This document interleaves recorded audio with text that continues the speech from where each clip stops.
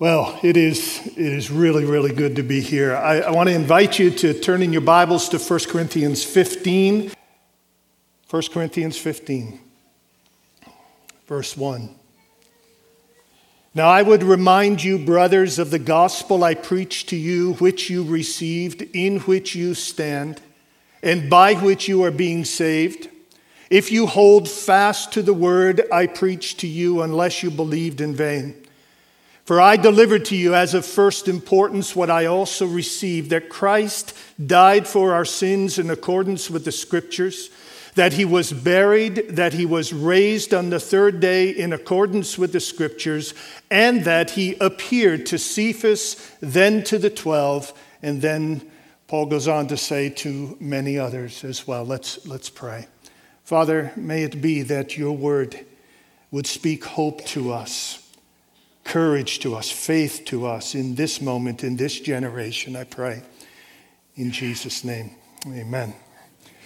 Well, the first message that was delivered at Risen Hope was from 1 Corinthians chapter 2 and verse 2, where Paul writes, I have decided to know nothing among you except Jesus Christ and him crucified. We determined as a group, this is our message, this is why we're here, this is our mission, preach Jesus and him crucified. The second message was 1 Corinthians chapter 15, a message I entitled Risen Hope, which is based on this text of Scripture that tells us, that reminds us with depth and with arguments and with clarity that Jesus Christ is alive, and because he is alive, we have hope. This is trivia more. I don't have any turkey trivia for you, but I do have 20 years from now when Risen Hope folks are doing Trivia Day, and they're asked the question, what was the first song we ever sung as a new congregation, as a new campus? The answer will be Amazing Grace, how sweet the sound that saved a wretch like me. The last stanza of which is, when we've been there 10,000 years, bright, shining as the sun, we've no less days to sing God's praise than when we first begun.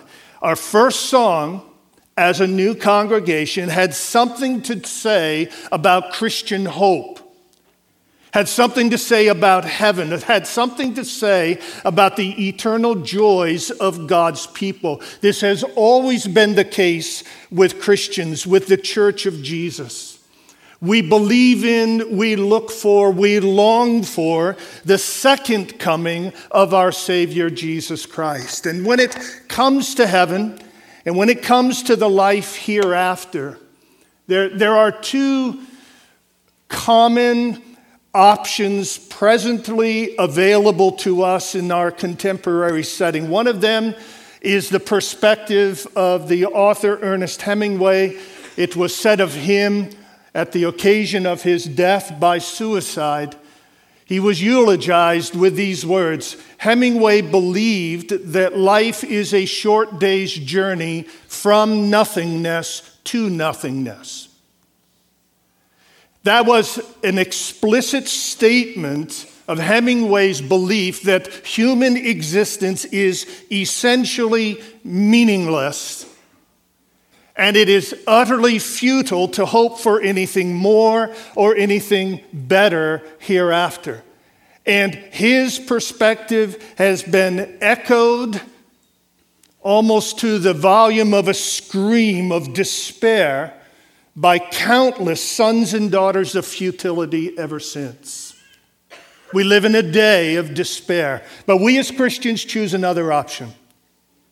We do see this world as an in-between world. We see this world and our life in it as a short day's journey, but not from nothingness to nothingness, but from nothingness, our nothingness, to eternal glory and wonder and praise.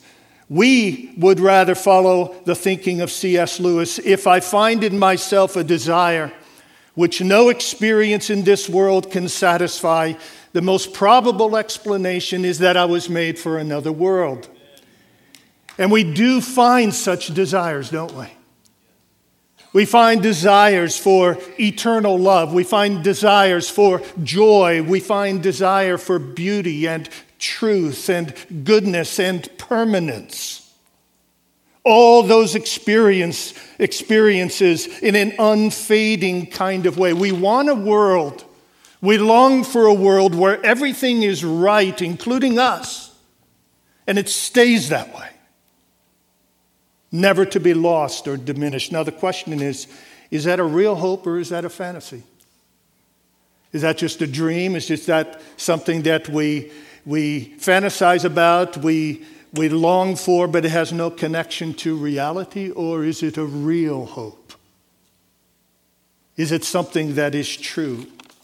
I would suggest to you this morning that it is a real hope, that it is risen hope in Jesus Christ. Paul in 1 Corinthians is talking to us about things that matter. He says in verse 3, I delivered to you as of first importance what I also received. He is saying these things are essential. These things matter. These things are of first importance, that Christ died for our sins. Christ bore the wrath and the punishment our sins deserved. In his body on the tree, he was the propitiation. He was the sacrifice that took away the wrath of God and satisfied the justice of God so that we could be justly forgiven of our sins without being punished for them. Christ died for our sins. And he was buried. It means he was really dead. He was really dead. Completely dead, put in the ground, dead. But Paul says he was raised from the dead. He came back to life, conquering death and the grave and sin. And Paul says he appeared to many. And he's coming back. Paul says these are the essentials. These are the things of first importance. There are many things important about our faith. There are many things important in God's word, but these are the things of first importance. These are the things that matter the most. These are the essentials. And there's one essential that I want us to consider together this morning. It's this: Christ is risen, and the risen Christ is both our reason to hope and our motive to serve. Christ is risen, and the risen Christ is both our reason to hope and our motive to serve. And I want to establish that, hopefully by God's grace, in our minds by looking first at the fact of the resurrection and then at the promises of the resurrection. And by doing that, my hope, my prayer is that we will see that he, the risen Christ, is our reason to hope. And he is our motive to serve. So let's begin with the fact of the resurrection. We see this in chapter 15, and beginning in verse 3, we're told that Christ died for our sins, that he was buried, verse 4, that he was raised, verse 4, and then verse 5, that he appeared to Cephas and then to the 12. And then he appeared to more than 500 brothers at one time, most of whom are still alive, though some have fallen asleep. Then he appeared to James. Then he appeared to all the apostles. Last of all, as to one untimely born, he appeared also to me.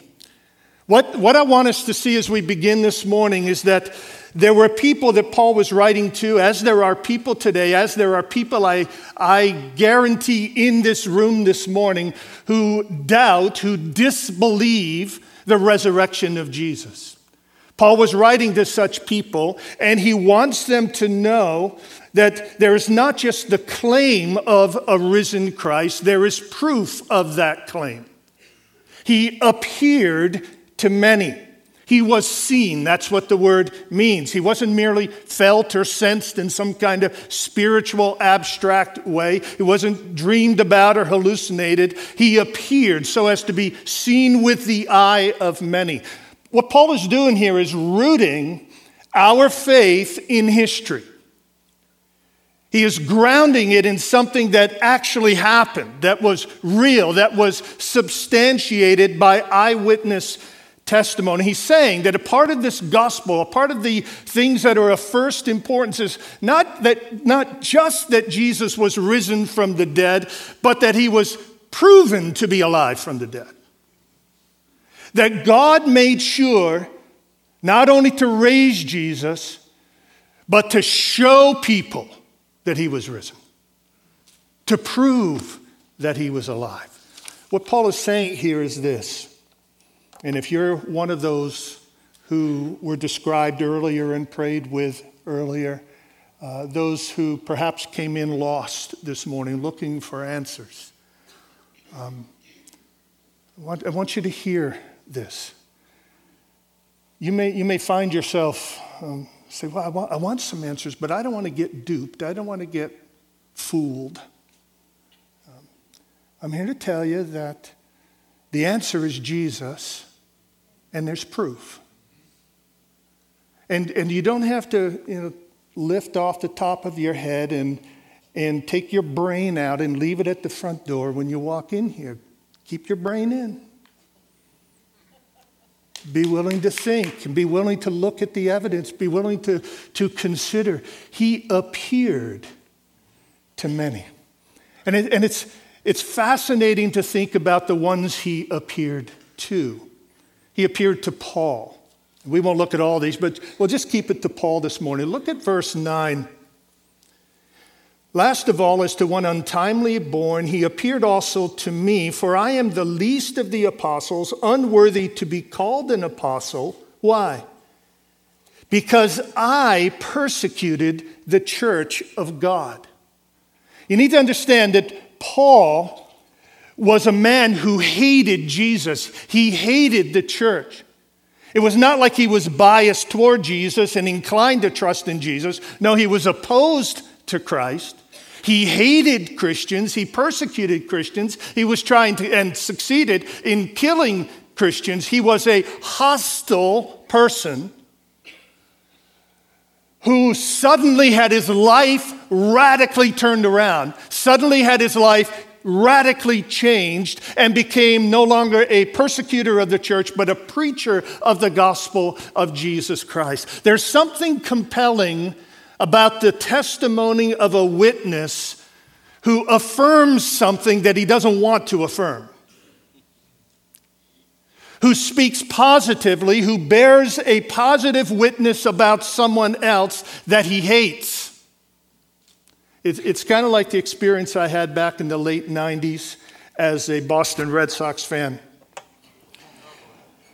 And now I'm not going to talk about our success. I'm going to talk about the years of failure.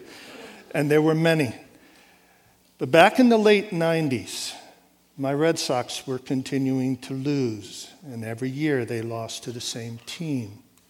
It was the Yankees. And I had a holy loathing of the Yankees. I pity them now. I loathed them then. It was a righteous thing, but it was serious. I didn't like the Yankees. But in the late 90s, when they were winning 4 championships in 5 years? I remember times in my weaker moments when I would say to people, you know what? I hate to say it, but the Yankees are really good. And they even are doing it with class. And then I had to go to confession to deal with it. But think about that. For a Red Sox fan, to bear positive testimony about the Yankees means that there had to have been something really good going on with the Yankees those days. When an antagonistic witness speaks positively about one hated or despised, that's testimony to be paid attention to. And folks, it wasn't just Paul. It was this whole 500 plus who came to believe in Jesus. They were, for the most part, they were all Orthodox, card-carrying Jewish folks who had no concept of God coming in the flesh. And the thought of God being crucified, being hung on a tree, was an absolute scandal to them. And yet here they are. Say, not only was he hung on the cross, but he is risen from the dead. And then, many of them proceeded to suffer, and suffer greatly, for the testimony that they were given. Later on in chapter 15, Paul himself says that because of his ministry, because of his proclaiming of the risen Christ, he says, I die daily. Every day of my life, I experience death to myself, death to my comfort, my ease, my luxury, my reputation. Everything about me dies, and he didn't know this then, but he probably could assume and see it coming. He was going to die a martyr's death, and he went to a martyr's death for the sake of the message of Christ that he had come to embrace because he himself had seen the risen Christ. Folks, this is powerful evidence. This is powerful evidence that Jesus is, in fact, alive. And can I just pause to say there's something like this going on in many parts of the world right now. I don't know if you're aware of this or not, but there are Muslims coming to faith in Jesus by the millions. I have looked at various sources, and even Muslim sources indicate that there's somewhere around 6 million, 6.5 million Muslims converting to Christ every year. That's 650 an hour. And what we're hearing is that, and we're hearing this from men like Franklin Graham and Ravi Zacharias and World Magazine and other sources, what we're hearing is that thousands and thousands of them are coming to faith in Christ because they have experienced a powerful vision or dream of Christ, or a miracle, or a healing, or some other supernatural activity of Jesus Christ directly in their lives that is compelling them to come to faith. And folks, think about it. For a Muslim in many parts of the world to come to faith means instant sentence of death. At the very least, it means being ostracized, being hated, being rejected. And yet they're coming to Christ anyways. By the millions. Why? Well, because Christ himself is proving the reality of who he is in their lives. And in such a compelling way that they are bending their knee to Christ no matter what the cost in their life. So what happened with Paul, though I am sure different in certain ways in its dramatic nature and in the impact, is happening in lesser ways in the lives of millions across the world. And it's happened in other ways in all the lives of every believer in this room, where we ourselves can bear testimony to the fact that while once we hated Christ, we now love Christ.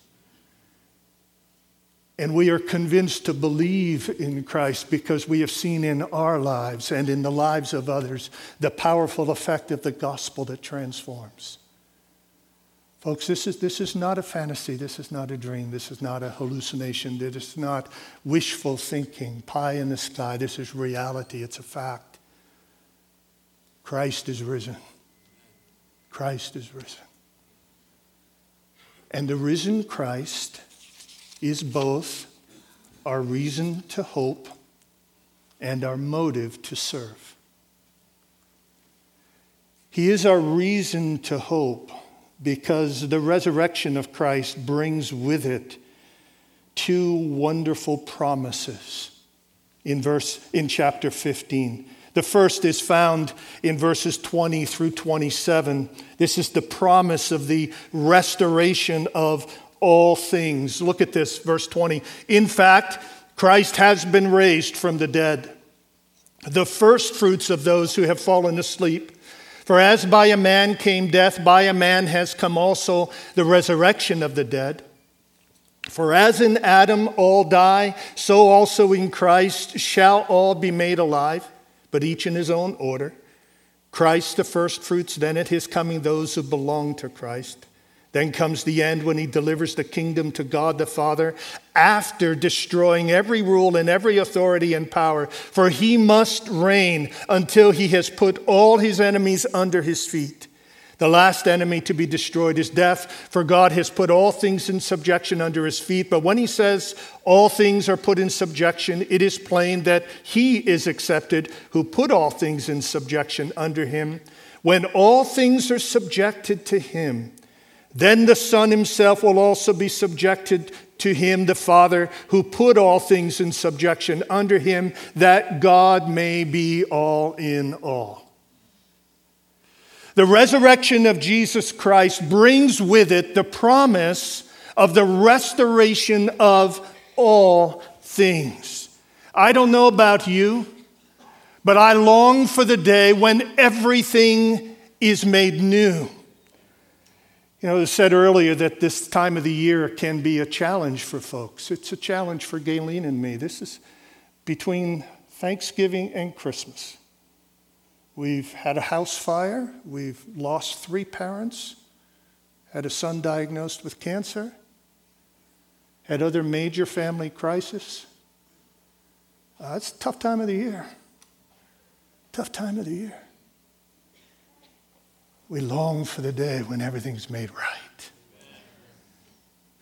Everything is made right. When there is the restoration of all things. What's being described here is the present invisible reign of Jesus Christ. He has been exalted, not just raised from the dead. He has ascended into heaven. He is exalted at the Father's right hand. He is reigning now as Lord, and he will reign until every enemy has been made his footstool. And when every enemy is subjected to him, including the last of the enemies, which is death itself, then the Son will turn to the Father and say, "Now, Father, it is all to your glory. And now you are all in all. To all God's people, you are everything. And everything is filled with your glory. Everything is restored." And it's not just waiting for then, it's starting now. He is presently reigning. He is presently bringing his enemies into submission. He's doing that through your witness. He's doing that through your testimony. He is doing that through your life. He's doing that through covenant fellowship. He's doing that through risen hope. Every time we do anything, we eat, we drink, we create something, we work, we teach, we coach, we parent, we do the soccer mom thing, we do our plumbing, we Facebook, we draw, we write songs, we buy milk. Every time we do anything for the glory of God, shining as a light for Jesus Christ, the kingdom of God is inching its way forward in and through our lives. And people are getting changed, and spiritual forces are being brought into submission, and bondage and addiction and evil are being broken. Jesus rules as one enemy after another submits to him. And it goes on, and it goes on, and it goes on. 6.5 million Muslims coming to Christ every year at a time when you would think that every person on the planet is opposed to Christ. Jesus keeps on reigning. And Jesus keeps on working. And he will continue this, Lord. He will continue this. And so, when the addict and the drunk is set free, that is King Jesus breaking the chains of addiction. And when the depressed person and the discouraged person finds new hope and fellowship with the people of God, that's King Jesus slaying the blues. And when pastors and people get together with others who are different from them, different in culture or color or age or economic condition or politics, and there's dialogue, and they're coming to understanding and they're coming to respect, that's King Jesus tearing down the stronghold of racism and class distinction. It's happening today. Today. When members of a church carry the gospel wherever they go and share it with whomever they meet, that is King Jesus conquering the world with his love and his mercy. And this will continue until every last enemy is made his footstool. This is a cosmic thing, not just a personal thing. Jesus is your king. He's king of everything. He's king of everything. And the day's going to come when the headline reads, "Attention, all things are made new." Yes. Medical alert. All disease has been instantaneously eradicated. Newsflash. Lion and lamb seen frolicking in the field. This is what's in store. This is what's in store. News alert. Racial tensions end. Sudden worldwide peace and justice prevail. News flash. This morning, in a moment no longer than an eye's twinkle, the Son of God appeared, and every eye beheld him, and everything was made new. The risen hope, the risen Christ is our reason for hope, for the restoration of everything, and for the resurrection of our bodies. That's what the last half of 1 Corinthians 15 is about.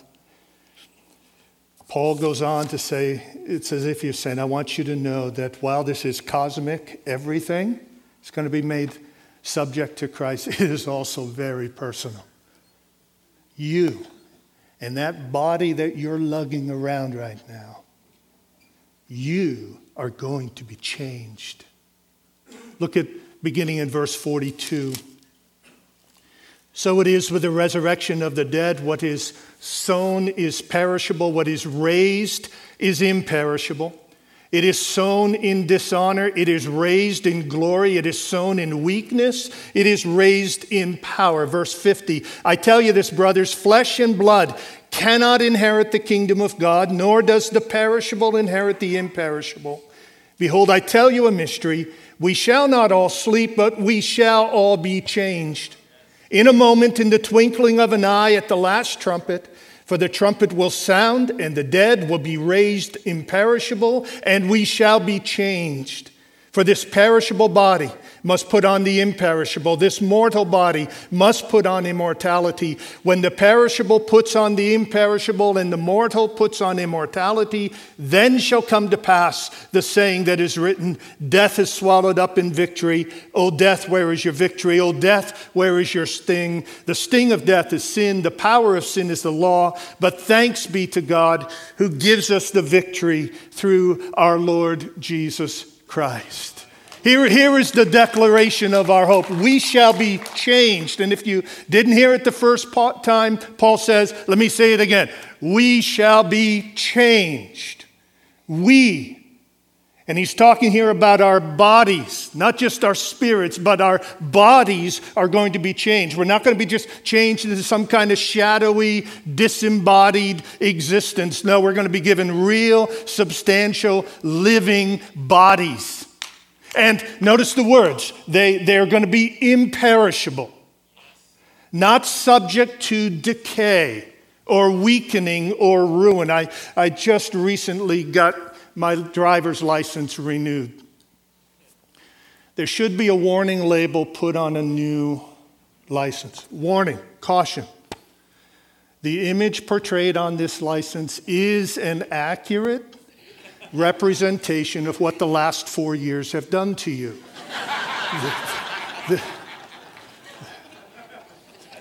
The change is just really. But it happens now every 4 years. I get this reminder. Perishable, decaying, aging, weakening. Paul says the day's coming, well, when we've been there 10,000 years, bright shining as the sun.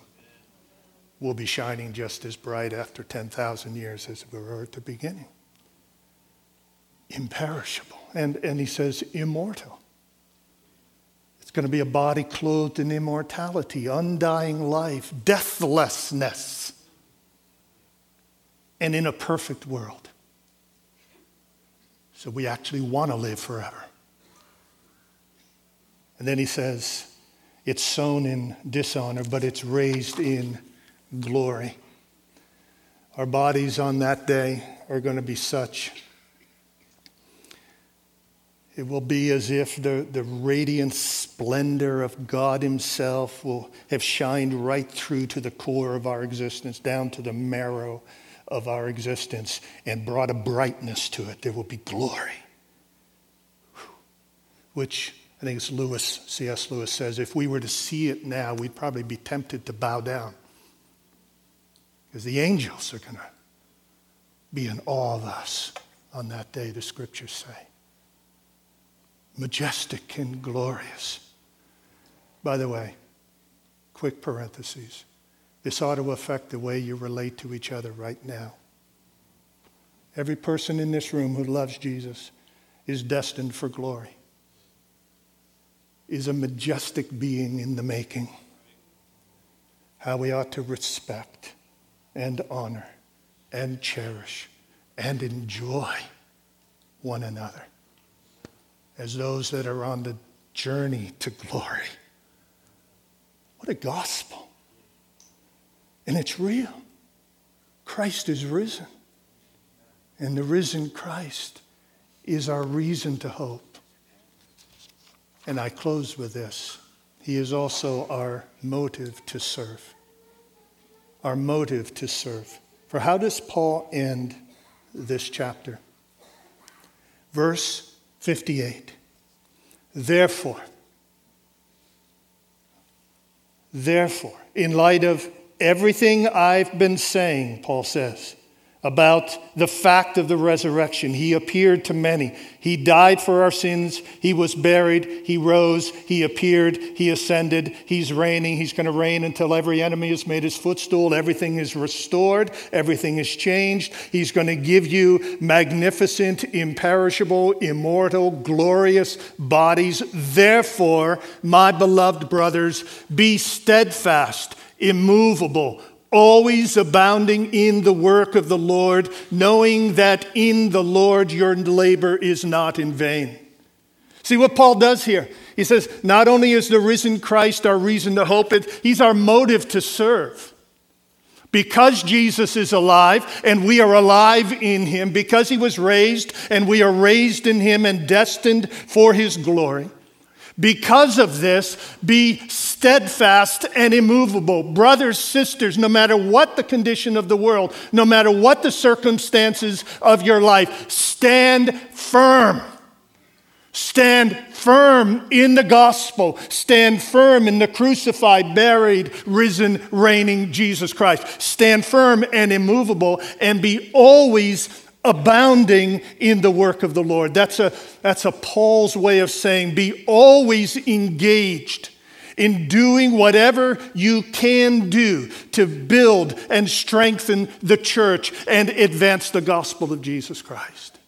Be always abounding in the work of the Lord. Why? Well, because your labor's not in vain. Everything you do here is being seen and recorded and will be rewarded on that day. There's no wasted effort. There's no wasted giving. There's no wasted living for those who are making every effort and living and giving and serving the work of the Lord. Be always abounding in it. Whether it's covenant fellowship or risen hope, let's be always abounding in this work. Whether we're young or whether we're old, let's always be abounding. You can rest when you get to heaven. Let's be always abounding in the work of the Lord. Yes, take your Sabbath rest, get some rest. I don't want to be misheard here. Yeah, there are days to rest, but life should be marked by always abounding in the work of the Lord, because our labor is not in vain.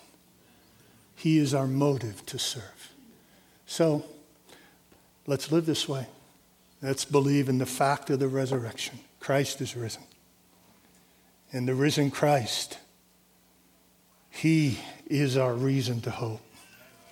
And he is our motive to serve. And let us be faithful wherever we are this week. Throughout our lives, let us be faithful to such a Lord and Savior as this. Amen. Amen.